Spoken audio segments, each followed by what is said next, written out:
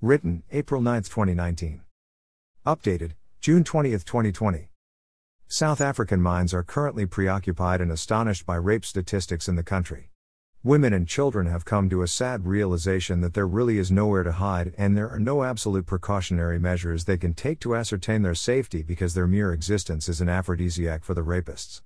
This bewildering, gruesome awakening follows the sad discovery of Uyanine's death, a young lady who was reported missing and was later declared on 2 September 2019 to have been murdered. Tracing her story, it was found that she went to take a parcel from the post office, where she encountered the man who not only forced himself on her but also prematurely ended her life. This story is not the first of its nature and I can almost guarantee, not the last, unless the root cause is addressed. Her story has caused a major uproar across the Republic, yielding many strategies, attempting to address to the problem of rape in the country including vigils, protests, hashtags, handles and the like. One of the popular Twitter handles is It Help Survivors, where citizens are revealing previously concealed sexual harassment and assault cases and their perpetrators. To many people's surprise, names of people they know and those of well-respected people including celebrities, teachers, pastors, church leaders, politicians were mentioned. People who were considered to be the epitome of how a man should behave were found on the list. What a bummer. A conundrum hangs on our heads: are there any men in this country? This missive in particular serves to present the gold standard of a man, particularly in respect to sexual conduct, as this has proven to be quite a deficiency in the typical young man in the society. More often I allude to the typical man, a term not inclusive of every man but inclusive of majority of man within the society. Throughout ages, it has been a norm that the typical man will, at some point in his life, have intimacy with a lady. Explanations of this intrinsic desire have been brought forward by many worldviews including science, philosophy, religion, culture, even informal friendship conversations. Dr. Robert Ford, a character in Westworld, says, "Greater than the human intellect is like peacock feathers. Just an extravagant display intended to attract a mate. All of art, literature, a bit of Mozart, William Shakespeare, Michelangelo, and the Empire State Building. Just an elaborate mating ritual. Really though? Is that all we are? A species living just to find another strategy of courtship behavior? The truth is many individuals and cultures have aligned themselves with this ideology in one way or another. Some have even associated manhood and masculinity with having more than one sexual partner. A man cannot really be a man if he has one or no sexual partner. The school of the porn industry has also done an excellent job in teaching and propagating a sexually minded society of people who only live to please their sexual desires. It is true that the typical man has sexual desires, especially one who has had their first sexual encounter. Many men in cases of infidelity, sexual harassment and assault have used this as an explanation for their deeds. A man has needs, they've said. A man has two heads and only enough blood to flow through one at a time, they've also said, connoting that one has no control over their sexual desires. Is this really true? Human beings have emotional intelligence, which is the capacity to be aware of, control, and express one's emotions, and to handle interpersonal relationships judiciously and empathetically.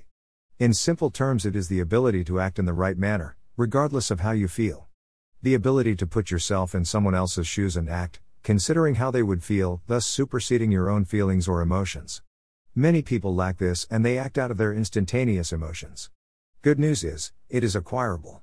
One of the most distinct features of humans beings, Homo sapiens sapiens so to say, in relation to the animal kingdom is the size of frontal lobes, which is relatively larger, more importantly, larger than the other parts of the brain that control vegetative behaviors such as sexual desire.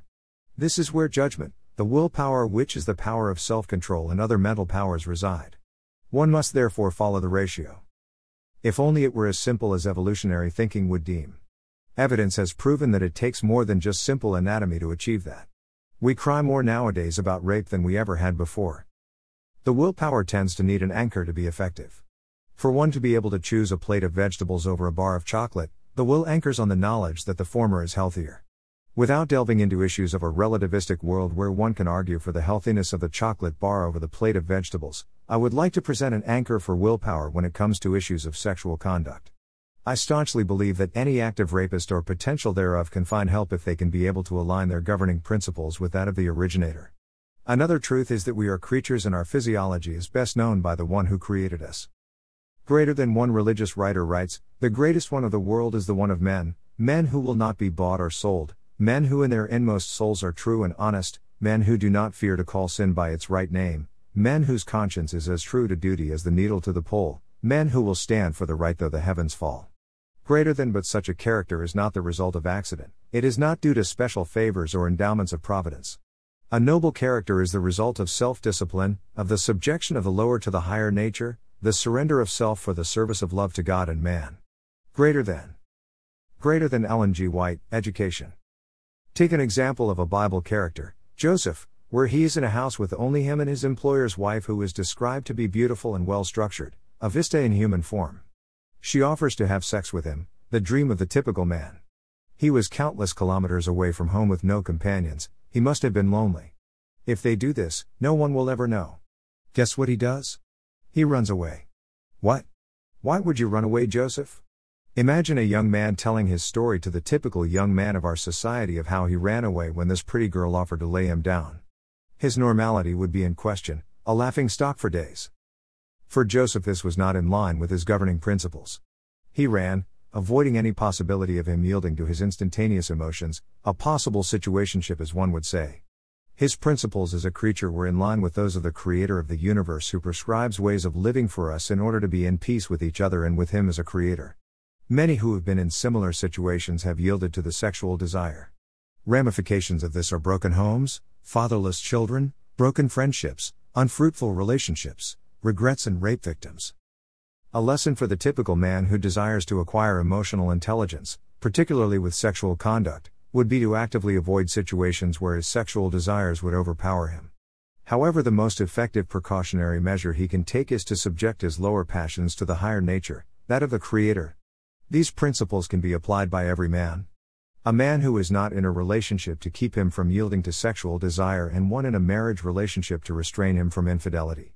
In this context, even a man who has actually raped someone before, or for whatever reason, one who feels they do have the capacity within them to be potential rapists. God awaits to extend His helping hand to anyone who needs such help.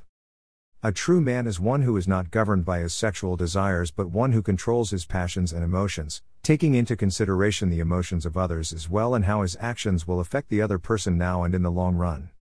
It is quite evident that this country is in dire need of the gold standard man, reference point for other men to see when it comes to matters of sexual behavior. Be that man.